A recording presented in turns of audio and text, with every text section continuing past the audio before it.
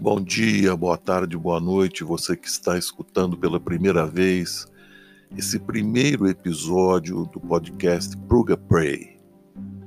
Troca de ideias musicais de uma época muito criativa, dos anos 60, 70 até os dias de hoje, onde temos os músicos trazendo de volta ou perpetuando essa época maravilhosa da nossa música. Vamos fugir um pouco da trivialidade das músicas contemporâneas que visam só o aspecto financeiro para navegar numa época em que a música era escutada de uma forma muito mais cultural. Vão fazer parte dessa equipe 3 personas mocoquenses: Manuel, Maciel e Junão. MMJ. Espero que vocês gostem e que nos acompanhem permanentemente pelos podcasts que virão. Um abraço a todos e boa escuta.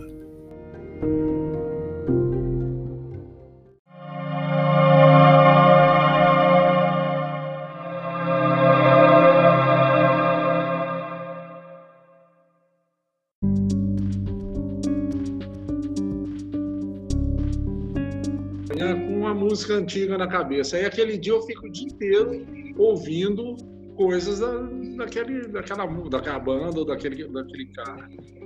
Hoje na viagem eu estava ouvindo na volta Peter Green. É um passo para... Ele está na fase de um passo para a eternidade. Hoje eu estava ouvindo Peter Green. Que maravilha! Que coisa espetacular. Coisa, assim, impressionante. Aí depois cheguei em casa, fui tomar um banho e eu estava pensando em outra coisa. Falei, hoje eu queria falar um pouquinho da primeira banda que realmente me impactou. Devia ter o quê nessa época? Eu não... Vamos calcular aqui 16 anos por aí, no máximo, 15 ou 16 anos. Quando eu entrei em contato com a banda que mais me influenciou na vida. Depois vieram outras influências, sem dúvida nenhuma, mas Deep Purple. Cara, quando eu entrei em contato com Deep Purple, aliás, eu já tinha ouvido falar, o som já estava aqui no meu ouvido.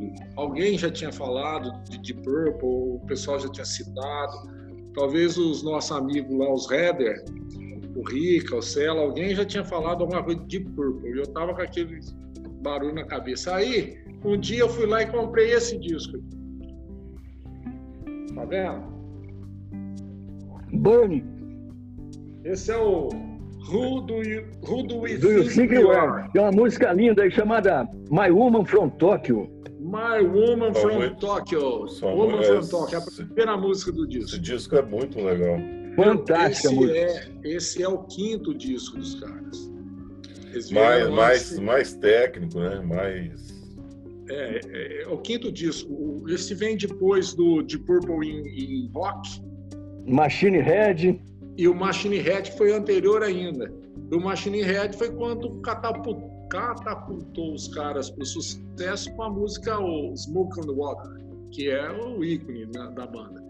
A gente já ouvia, eu já sabia o que era Smoke on the Water, mas não sabia nem de onde é que tinha vindo. Mas o Fireball é o primeiro, não é?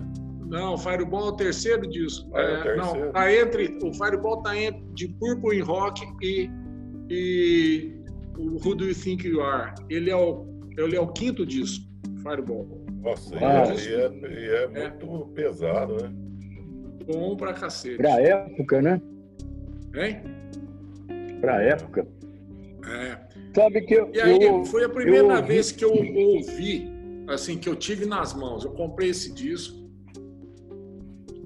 E naquela época, disco era um negócio maravilhoso, né? Porque olha aqui, ó, os caras, você abre o disco, tem uma porrada de notícias, recortes de notícias de jornais e revistas, que é a capa, contra a capa. Aqui tem uma porrada de recortes de revista. O recorte mais antigo que eu encontrei aqui data de agosto de 68. daquela revista europeia, Verity, agosto de 68, já estava falando dos caras. Então, os caras ainda não eram... eu achei uma de 68 e duas de 69. Depois, de 70 para frente, coincidentemente, quando eles lançaram o Machine Head, aí a coisa fez assim, ó. Aí você começa a procurar na discografia dele, você começa a ver os prêmios e começa a ver as posições naquelas listas que ele tinha o primeiro lugar na Bélgica, o primeiro lugar na Inglaterra, o segundo lugar não sei aonde. De 70 para lá, os caras foram crescendo. E o que mais me chamou a atenção nessa primeiro contato físico, pegar o disco e ouvir? Essa primeira música, Woman from Tokyo. Ritchie Blackmore. Esse cara, eu acho que esse deve ser um dos grandes ídolos do Maciel aí, que é guitarrista. Eu penso que o Maciel deve idolatrar um cara desse. Ritchie Blackmore. Foi o que me chamou a atenção, porque aquilo foi a época da formação daquele conceito dos Guitar Heroes. Esse cara, para mim, era um Guitar Hero.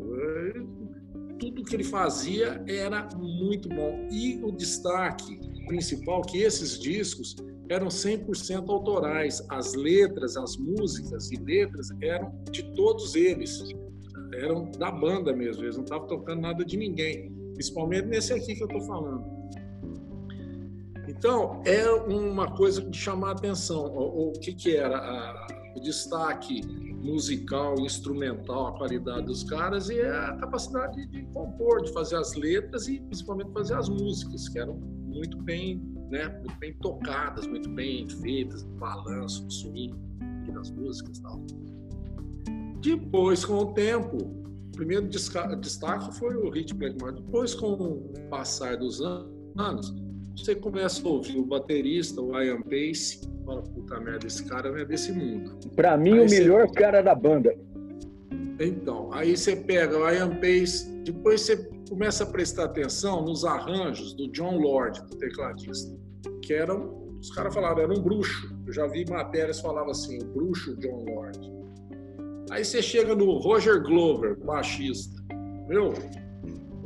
Você começa a fechar o raciocínio falando, gente, de onde que surgiu uns caras desses?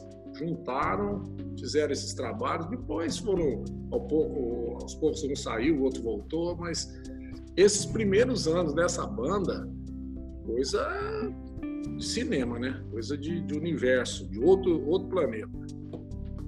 Então foi isso aí, eu ando meio saudosista, eu estava pensando nessa banda hoje, vou lá buscar, eu estou aqui com 2 discos, esse que eu já mostrei, e estou com esse outro aqui fantástico, que é o Brooklyn Rock, que é como é que fala? Fazer cair tudo de cima do muro, né? E o trabalho que os caras tinham nos álbuns, nas capas de disco. Esses discos até são simples em termos de criatividade de capa. Tem uns discos aí que são obras de arte, né? Você olha e fala, puta, que os caras faziam. Aí volta a bola para você, Marcel, porque tem verdadeiras obras de arte em capas de disco. É verdade. Ô Mané, né? Eu não posso apresentar nenhum para você, porque todos os meus discos em vinil ficaram na casa da Ana, lá na cidade. Preciso até pegar umas raridades que eu tenho lá. Mas esse disco, o Rudway 5 ER, meio que me decepcionou exatamente porque a melhor música, no meu conceito, é a Woman from Tokyo, e não tem um pouquinho, não vou falar palavrão não, viu, João? Vou evitar. Não tem um pouquinho assim, ó, de solo do Blackmore, pô. Uma música que merecia, porque a tessitura harmônica daquilo é maravilhosa. Agora, para mim, o grande Guitar Hero meu é o Steve Howard, do Yes. Eu conheci ele aos 10 anos de idade, quando eu morava ali na subida do clube, e eu fiquei encantado. E para te falar a verdade, a música Roundabout me foi apresentada pelo Rica. Quando eu ouvi ele fazendo aqueles harmônicos na guitarra, eu fiquei encantado com aquilo, eu queria tirar aquilo lá de tudo quanto é jeito, aos 11 anos de idade. E fiquei mais encantado ainda quando o Germanin, o Wagnin, aliás, me apresentou o Yes Songs triplo, importado, cujo encarte é espetacular. Você está falando de obra de arte nos encartes. Para mim, o encarte mais bonito que eu já vi na minha vida foi o Yes Songs importado. O Yes Song tem uma capa meio surreal, né? Uma coisa... Completa, inteirinho. Da letra à composição, das versões todas dos caras tocando e até a capa, Roger Dean como assinante da capa, né? Baita de um artista. Você falou do Steve Howe. O Steve Howe, sem dúvida, eu não conheço muito da história dele, não, mas sem dúvida foi um cara de conservatório, né? É um cara de conservatório. Certeza. Porque naquela banda no Yes, você pensar nesse Steve Howe, no Chris Hackett, o baixista, né? O Rick Wakeman no teclado, era tudo cara de estudo mesmo. O baixista toca com palheta. Inclusive, ontem eu estava assistindo um show deles na Bélgica. O cara é alto pra cacete. Quer dizer, era, né? Morreu. Mas eu acho que ele não vem de uma escola clássica, não. Ele é brutal, né? Ele é brutal. Brutão, João. O que eu vejo ali é que o baterista é extremamente refinado, tanto um quanto o outro. Rick Wakeman. O Alan Wright. Teve dois, Alan White e Bill Bruford. O Bill Bruford já é bem conhecido. O Alan Wright... Bill Bruford, pra mim, o melhor, né? Tem um disco dele, eu gosto muito do Alan Wright. Branco, maravilhoso. Muito legal, né? Já tem do lado jazzístico, assim. Deriva pro jazz, exatamente. Mas deixa eu falar um pouco também, né? Fala aí. Deixa eu falar. Tá louco? Aqui. Você é o único que tá bebendo. Você tem que deixar nós falar primeiro. Agora você fala. Você precisa beber, Junão. Você precisa beber, ué. Tá aqui, ó. O que é? É chá. Tá bom. Achei que era mostarda. Quando esses dias eu conversei com o Rica, porque eu queria saber mais desse negócio da parte legal das músicas, né? No podcast, você não pode colocar música. Ou você pode colocar vinculada ao YouTube ou ao Spotify, alguma plataforma que paga já, e aí você toca por ela e o músico ganha do mesmo jeito, porque é ela que está tocando, né? E aí tira um pouco da responsabilidade da gente. Mas isso, assim, é muito volume. Seria muito interessante a gente fazer o podcast, porque, por exemplo, vocês estão falando do Fontoque, podia colocar um pedaço, entendeu? Então, nós estamos aprendendo, né? Mas para colocar, teria que ser pelo Spotify, entendeu? E a gente aqui dentro da plataforma do Zoom precisa ver como que a gente pode linkar a música também de uma maneira mais fácil, né? Mas eu queria falar um pouco, como eu estava falando com o Rica, aí a gente conversando, eu lembrei que eu ganhei um gravador, sabe? Da tia Joana, numa tia minha chamada Joana, que inclusive ela morava aqui na casa que eu moro. E ela me deu esse gravador aqueles gravadores em cassete, no começo, quando começou a... Você tá morando Junão, você está morando na Francisco de Maggi? Tô.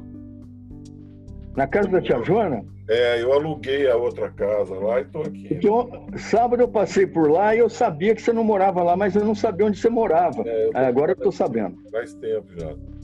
Ele é vizinho da minha mãe. Isso.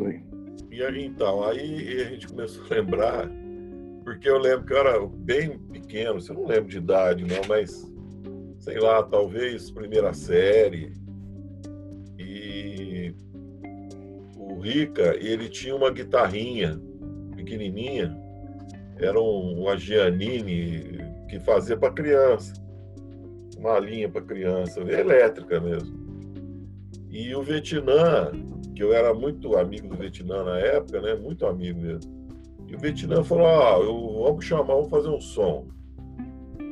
Aí foi eu, o Vietnã e o Rica, fomos lá pro quartinho. Tinha um quartinho no fundo da casa do meu pai. E lá, assim, tinha... O Rica pegou a guitarrinha, ligou, né? O amplificadorzinho. E parecia... Felpinha, era um Felpinha. Olha, mas...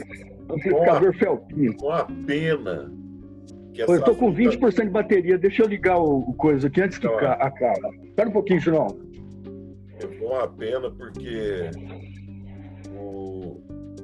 eu tinha a fita desse troço, sabe? E a fita melou. Mas a voz dele parecia um ratinho, né? Fininho. Muito moleque mesmo, né? E aí naquele quartinho lá, ele já tocava blues já, né? Desde essa época. Música dos Creedence, Rolling Stones, né? E aí, no meio do som lá, nós empolgamos e atacamos as panelas e a forma da minha mãe que ficava pendurada assim no quartinho. E a gente fazia percussão lá, entendeu? Aquelas coisas... Virou bateria. Foi muito engraçado aquele negócio, porque conhece o Vietnã, né? O Vietnã teve um ataque de êxtase lá, que ele coisou todas as panelas da minha mãe, derrubou, foi tudo pro chão, e aí acabou em fumaça o negócio, né? Mas então, aí ele riu muito, o Rico, ele lembrou, ele nem não lembrava mais disso. Aí, então nessa época existia uma briga aí, saudável, entre os que gostavam do Creedence e os que gostavam do Rolling Stones. E os Beatles, né? Beatles estavam assim, os Beatles eram um patamar assim mais social, né? Pessoal que tinha estudo, gostava de escutar. Nossa, eu escutava minha irmã, os amigos do meu irmão eram Beatles o dia inteiro. Mas a gente que tinha um pezinho no rock, né? Gostava do Creedence e do Rolling Stones, mas era uma disputa. Era uma disputa. Depois começou a entrar o The Who. Olha só, lá em 1900 tampinha. O The Who começou a ficar conhecido. Só que o Peter Townshend, ele era um cara assim, muito rebelde, né, na época. E eu lembro de uma entrevista que fizeram com ele no jornal, e eu li nessa época aí. E todo mundo já tá querendo escutar o The Who, né? Porque era uma coisa nova, bacana, né? E só que aí na entrevista ele falou assim que o som deles era um lixo. Que se ele tivesse que escutar o som dele, ele não iria escutar. Ele mesmo falou como é que é a tua banda? Ele falou, minha banda é um lixo. Você não escuta, eu não compro disso da minha banda. Não presta. É uma barulheira, não presta. Você não escuta, não. Falou assim pro cara, né? Aí eu desanimando um pouco as histórias da época, né? Muito interessante. Eu não compro disso da minha banda. E aí, nessa época, tinha uma revista também, uma revista de rock, que vinha... Ela vinha numa revista de música, eu não lembro o nome. Pop.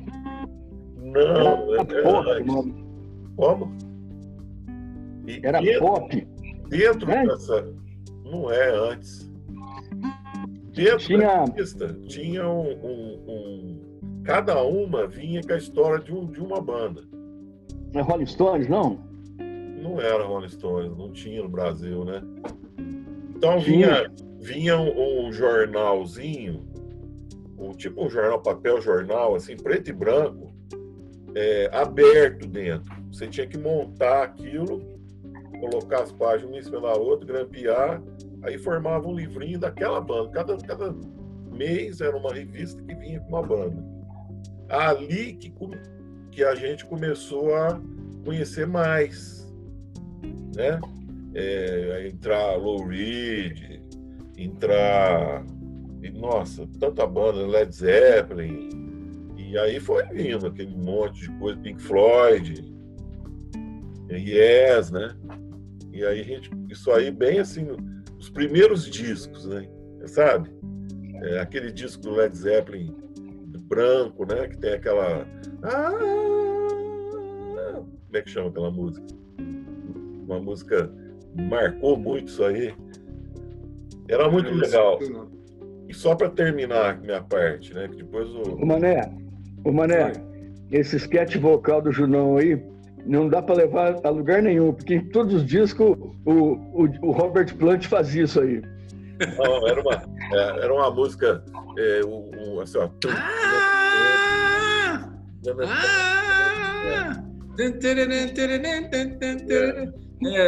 Dazed and Confused. Mas coisa assim. Era muito grande essa aí. Deve ser outra. Deve ser uma mais comercial que o Junão tá falando. Não, essa aí mesmo. Essa mesmo. O primeiro, né? Depois veio 2, 3, era numerado, né? Os 3 primeiros, né? Isso aí. E aí foi, né? Foi o início, mas assim, era legal porque nós pegamos bem o começo dessas bandas aí, né? O início, né? Mas assim, os primeiros discos que eu tive foram os 3 discos do Santana, aquele preto, o Abraxas e o eu não lembro mais os títulos, é difícil lembrar. O preto é o do Leão. Não, é do Leão, o Abraxas e depois aquele pretão que é lindo, maravilhoso, né? Que tem uma capa toda trabalhada, né?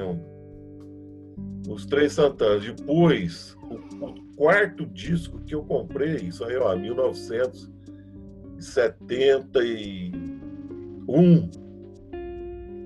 Então, quantos anos fazem isso, hein? 29, 40, 50 anos. O 4º disco foi interessante. Aí eu já fui estudar em São Paulo, fazer colegial em São Paulo, porque eu fiz colegial lá, e eu comprava muito lá, né?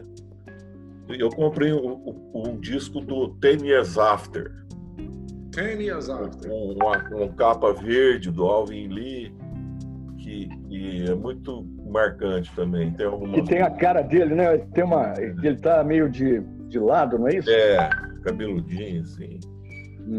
Que ele foi o 4º disco. Olha que interessante, né? Nessa época, 1971, 50, imagina, hein? Não.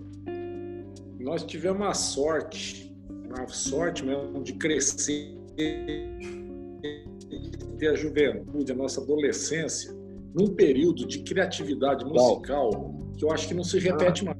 O negócio, se a gente começar aqui a elencar todas as bandas que nós ouvimos, meu amigo, a gente vai ficar a noite inteira falando aqui do que a gente ouviu.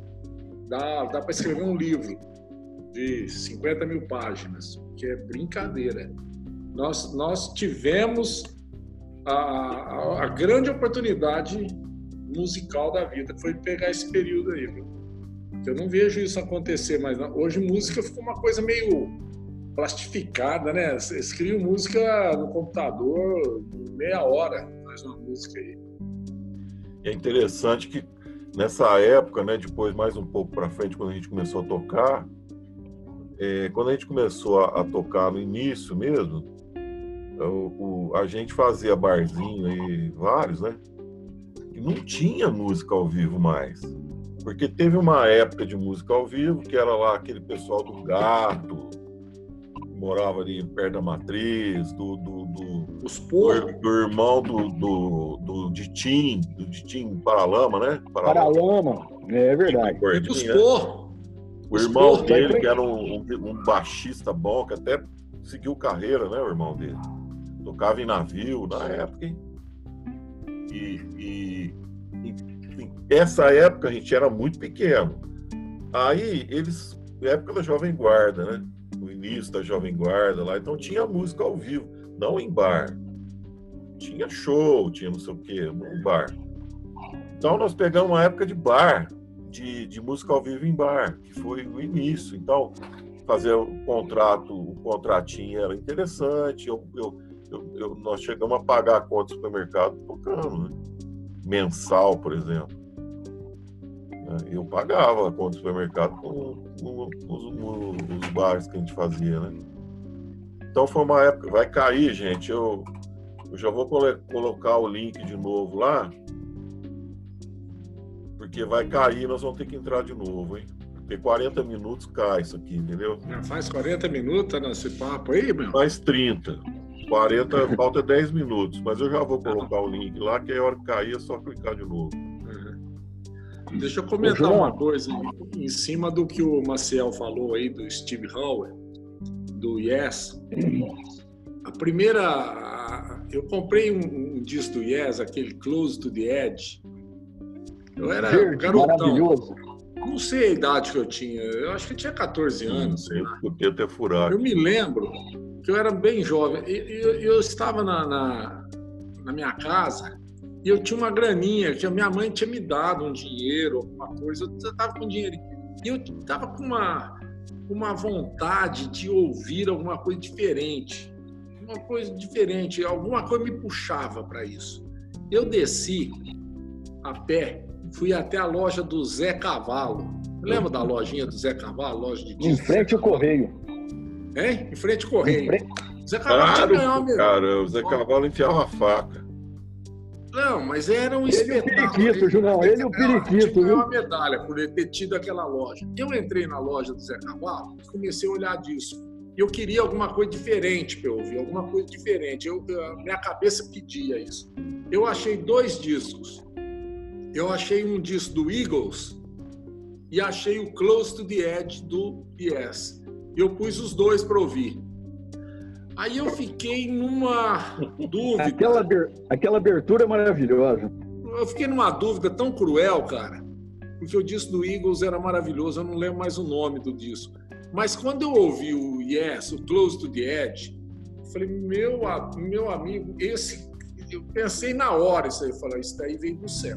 Não é possível. Isso não... eu comprei, levei para casa, aí eu ouvia uma picape pequenininha, Close to the Edge. Aquilo tocava o dia inteiro. Eu tenho esse disco até hoje. A capa tá toda ralada, o disco tá arranhado, mas eu guardo ele até hoje, tá lá.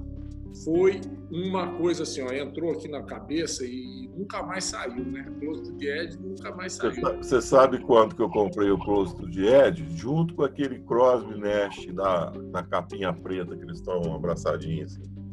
Sei. Comprei os 2. Agora, você falou de Crosby, Stills, Nash. Agora eu tenho que te chamar a atenção de uma coisa. Foi você que me apresentou Crosby, Stills, Nash Young. Não lembro exatamente aonde estava, mas acho que estava na sua casa. Um dia, esse disco aí que me levou a gostar deles, né? Você falou assim para mim, Mané, escuta isso aqui. Eu comecei a ouvir aqueles caras, Junão, apaixonei de um jeito que até hoje eu sou emocionalmente ligado a esses 4 caras. Sou mesmo. Tudo que eu escuto desses caras me toca o coração, bicho. Toca o coração, verdade. Não tem... Então, cada vez melhor. Até hoje, os caras estão tocando melhor, pô. Nunca vi isso. O vocal do Dave Crosby melhorou pra caramba. Eu vi outro dia uma live Só que ele tá meio se libando, né? É? O Crosby, a única diferença é que ele tá se libando, que nem velho, né? Sabe? Você escuta aquele... Agora, afinação... Aí, eu ouvi outro dia assisti uma live do Graham Nash. Ah, pelo amor de Deus, dá vontade, sério mesmo. Fala, ó, vou ficar de joelho aqui, porque é o único jeito que eu tenho de ficar para te ouvir, cara. E ele é empirictado, né? Um carinha meio... Ele é meio... dos 4, ele é o mais almofadinha, né? Põe perninha e tira o sapato, fica descalço. Ele é um cara meio, sabe? Yuppie da geração hippie. Tá certo. Hippie. Mas esses Neil quatro... Young, hippie velho. O Crosby, pelo amor de Deus, já passou por tudo, né? O Neil Young é também... todos louco. eles. Neil Young... O Steve Stills, aquele grupo dele, o Manassas. Mas o Neil Young é um cara que aquele After Gold Rush, que foi o primeiro disco que eu escutei do Neil Young, foi aquele. Que ele tá com a criança na bolsinha levando nas costas. Caiu aí. Ele... Hã? Não, achei que tinha caído, deu uma falha. Deu uma falha. O vocal do Neil Young é uma coisa muito especial, né? Ele não é uma coisa normal você escutar. É muito difícil você escutar um cara que tem um timbre dele. Experimenta pegar o canadense, normal, uns 2 metros, cantando fininho daquele jeito, né? Experimenta pegar quase uma voz feminina, né? O Harvest. Toma meia garrafa de vinho, aí começa a ouvir o Harvest dele. Eu duvido que você não vai chorar. Já chora antes. Nossa, isso aí é realmente. Crosby, Stills, Nash Young. Eu acho assim, eles conseguiram. Você gostou deles no início, porque eles tinham um apelo. Além de tudo, eles tinham um apelo da terra, do mato, do sítio. E você era a influência country. Você tinha essa vivência, te chamou. Mas eles foram os caras que passaram por esse tempo todo aí, até hoje, né? Que estão bem velhinhos já, mas passaram por todo esse tempo, foram os caras que acompanharam o tempo. Não ficaram parados lá, né? Eles acompanharam. Você vê a harmonia, harmonicamente, as músicas do Dave Crosby são complicadas harmonicamente, né? Ô, Junão, deixa eu falar. Você está falando de complicação harmônica, né? Ele chega a modificar a afinação das guitarras dele para tocar determinadas músicas. Sim. Então você vê que não é um cara qualquer. Não. Porque para um cara afinar um instrumento num outro formato, é que ele sabe o que ele quer, né? E sabe aonde que ele pode tirar de um instrumento. Agora, fala. Voltando às referências que você tem 2 minutos aqui, vai cair, tá? Não, rapidão. Em 81 a gente começou a tocar. Na verdade, começamos a ensaiar em 80. E a gente participou, é o que eu chamo sempre de a vaga heróica da música mocoquense. Porque foi naquele ano, ou naqueles 2 anos iniciais ali, é que teve o boom. E eu acredito muito isso ao seu Lua Mato, que abriu as portas do teatro para todos nós ensaiarmos e apresentarmos sem paga nenhuma, sem ter que pagar nada para a prefeitura. Ali, Junão, a gente fez o nosso caminho, viu? Agora, quanto a referências, você, para mim, é o grande papa, viu? Muito obrigado por ter me dado tanta referência musical. Imagina, que isso. Eu fico sem graça. O problema do Junão é que o Junão, ele está sempre olhando um pouco para frente. Você viu que recentemente ele começou a apresentar uns grupos aí que eu nunca tinha ouvido falar. Aí ele fica pesquisando, aí ele acha os caras e fala, escuta isso aí. Você vai lá escutar e fala, puta que pariu, onde é que ele escuta esses caras? Eu esqueci o nome do cara, mas é um cara que tem uma levada, que tem um naipe de metais e tem um pezinho no funk. Tem um pezinho na música. Como é que ele chama? Então, eu postei. Postou. E eu até baixei 2 discos dele, de tão bom. É maravilhoso. É um negro? O saxofonista. Saxofonista, né? Cara, fantástico. O negócio de pesquisar a música é uma coisa que vocês não imaginam. Eu tenho uma lista, uma lista no Spotify de 10 anos. De 10 anos de pesquisa. Sabe, eu gosto muito de escutar folk, rock, neo-folk, um folk mais novo, mais atual, de gente muito nova. Vai cair daqui um minuto. E gosto muito de funk, de balança, de ritmo de metaleira, de riff, de metal. Então, tenho escutado muito isso. Depois vocês precisam me dar uma ideia.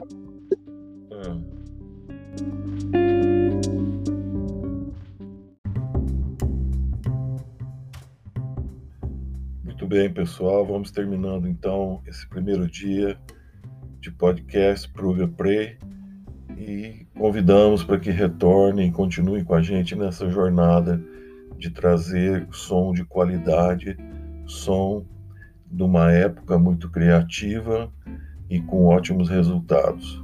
Apresentaremos aqui alguns músicos atuais que continuaram a obra e vamos continuar nessa empreitada. Aproveito para dizer também que vamos postar 3 músicas que foram citadas nesse podcast para que vocês possam escutar, conhecer quem não conhece e aprofundar em cada uma delas. A primeira de Purple, Woman from Tokyo, que foi muito falada aqui nesse primeiro dia. A segunda, Led Zeppelin, Whole Lotta Love, que também foi comentada. E o terceiro, Carl Dansons, com a música Grenadiers, que é aquele saxofonista que a gente citou, que o Maciel citou e que eu tinha esquecido o seu nome.